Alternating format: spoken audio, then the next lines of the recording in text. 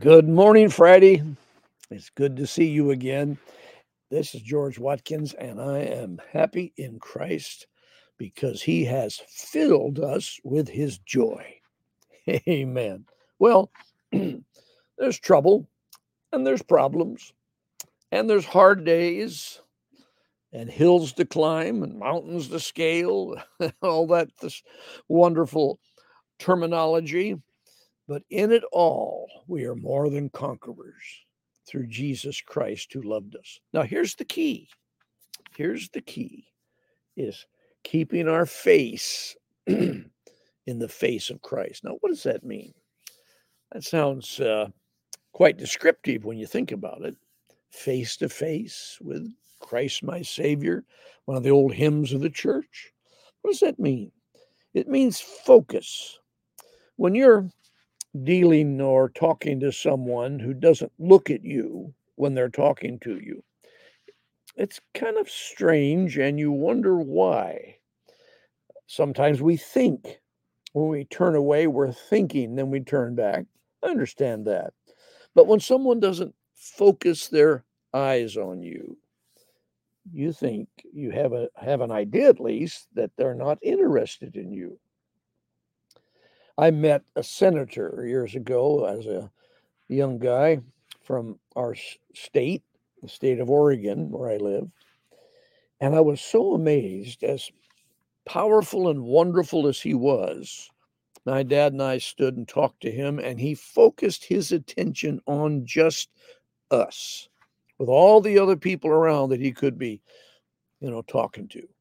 I was impressed with him because he had a face to face conversation.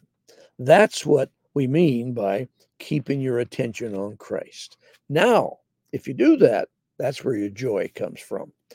Because with your face, with your focus, with your attention on the things of the Lord, the scriptures that describe and give promise and give revelation, when that happens, then the distractions that are out here, the clown show, as we call it, will not take you off course. The joy of the Lord comes from face to face relationship. All right. Well, that's just my Friday warm up today. I love Fridays, you know that. I don't understand why. I just do. And I love you. Thank you for your comments and your good your good sharing with this. You're sharing with your friends. Really a big help. And also, thank you for your prayers and all the support that you give this channel.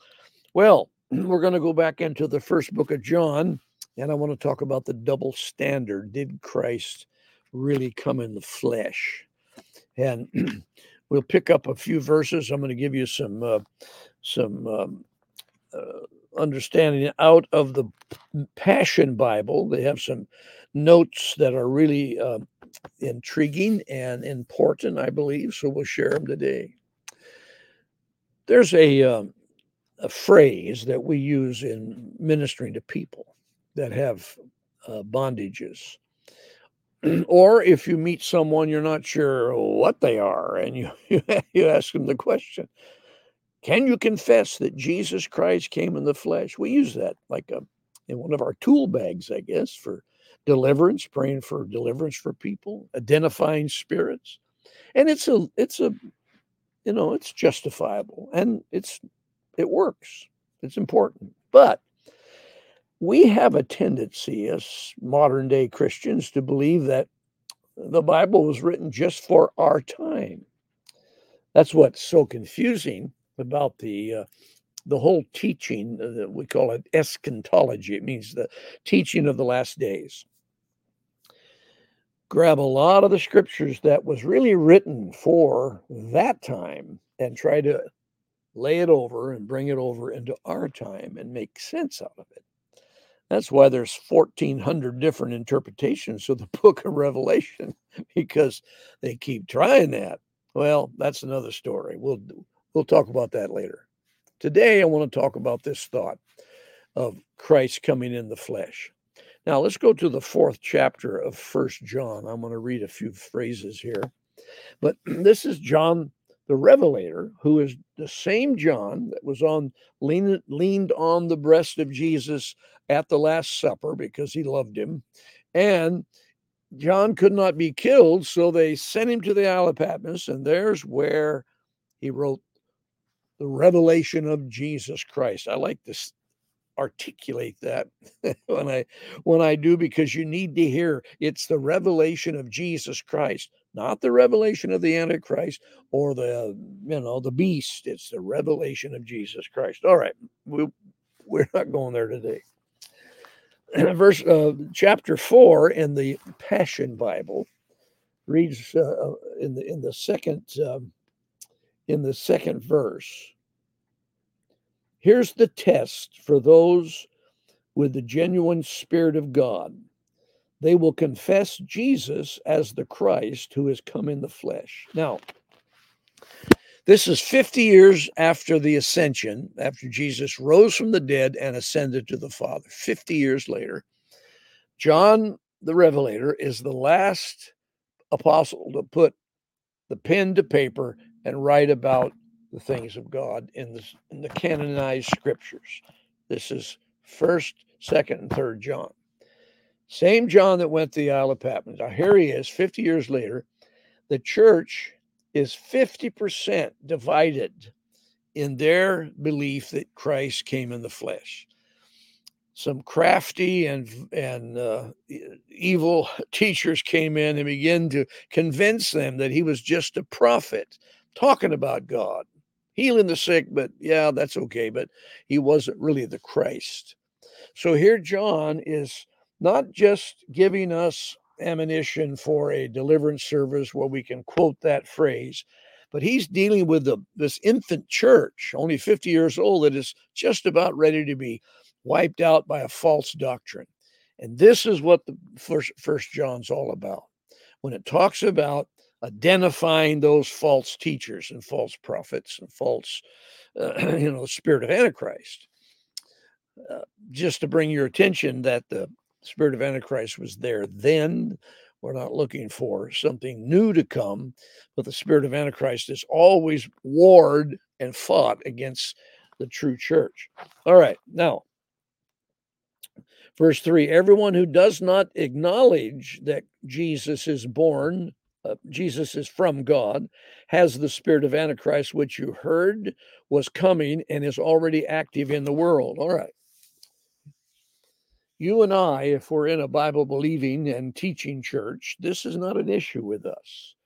We have pretty well in the broad church, all the different sections of it, pretty well teach and understand that Christ came in Jesus. The word was God, with God, and was God, came in the flesh, who we call Jesus. The man Jesus Christ was God in flesh. Okay. Move over for a moment to the 6th verse in this same translation, the Passion Bible. But we belong to God, and whoever truly knows God listens to us. Those who refuse to listen to us do not belong to God.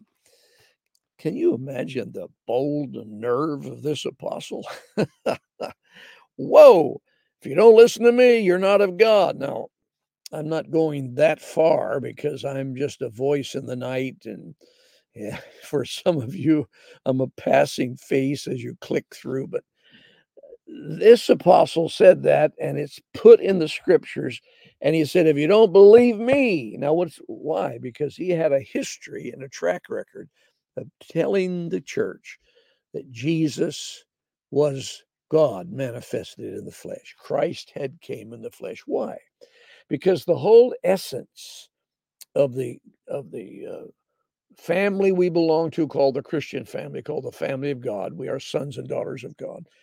Everything is hinged on this truth that God came in Christ and went to the cross for us and became the covenant sacrifice that makes this covenant irreversible. It will never be broken. It can never change because it was God sacrificing himself in place of us.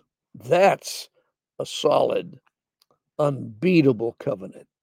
Now, if you can break that by teaching false doctrine and try to convince people that that wasn't really God, then the whole covenant has been broken in the mind of the man and the woman who hears that, and even in their ability to know God, because we cannot come to God unless we come through Jesus Christ by the power and leading and drawing and wooing of the Holy Spirit.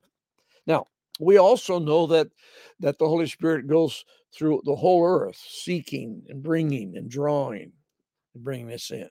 The goodness of the Lord brings us and draws us to God, doesn't it? So there's all forms of avenues that God has functioning, and it's like the magnet bringing those pieces, into itself. God is drawing himself, but the major reason it happens is because of the cross and the resurrection.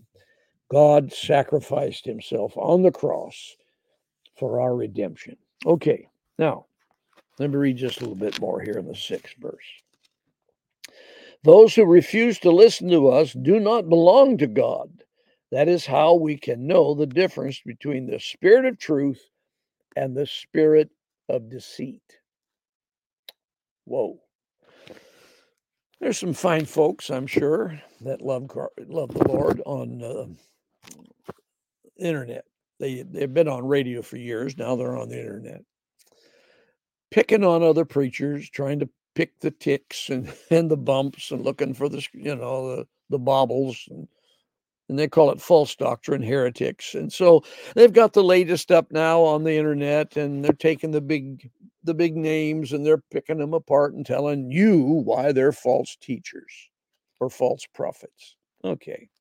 This here tells me in simple terms that no matter if you've got your doctrines and your theology a little different than the last guy, as long as you have Christ in the proper place in your life, you've got your foundation in, God will take care of the building.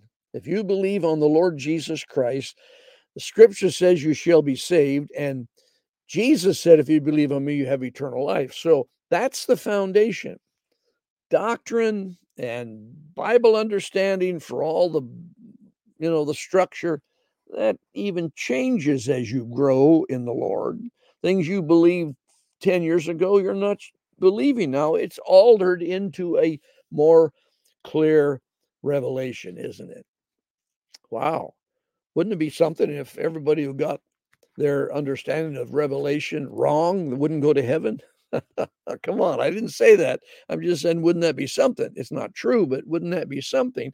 And that's how we pick at each other. If your doctrine is not like my doctrine, then you're wrong. And no. This is the foundation of what we're looking at here that makes the church, that Christ came in the flesh.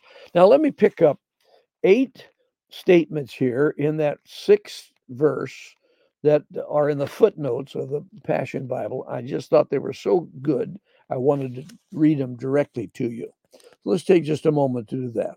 Number 1, they must confess that Jesus, the Messiah, has come in bodily form. Number 2, they must not come in the spirit of this world. Number 3, they must listen to the truth. Number 4, they must demonstrate love. Number 5, the spirit of truth must be in them. That's pretty good stuff, isn't it? Number 6, they must remain true to the written word of God. And number 7, they must be overcomers who have the greater one living in them. These are all biblically tied into scriptures. And number 8, they must have a commitment to the body of Christ. All those things are the framework for what we talk about as the body of Christ, the family of God, and being formed in his image. All right, that's my Friday with you today. Most of my ammunition is just seeds I'm planting in your sweetheart. so that you can take it to the Lord, see if these things be true, pray about some of the things I give you just as, you know, appetizers, because the revelation of God's word never ends. You read a verse, come back next week and read it again, you'll hear something different. Come back the next week and read it again, it'll be an additional revelation. That's the way God operates. Oh, it's great. I've been reading this book long time, long time. And every time I open it, I wonder, where did I miss that? I've read that 50 times, if once. Where did I miss it? And yet God speaks again and again, because the words that Christ speaks are spirit and life. So they're living words. Amen. I love you guys and gals. Thank you for your prayers and your support and your good, kind words and your comments. Thank you for all the things you do to make this program possible by your participation. Amen.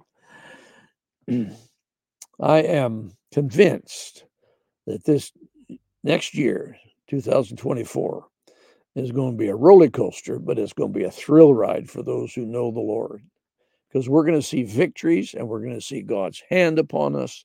So hold on as we push in through our Christmas season into this next year. Thank you for your prayers and your support on every level. Okay. May the Lord bless you today. We will see you Sunday night at 6. Until then, keep your eyes on Jesus.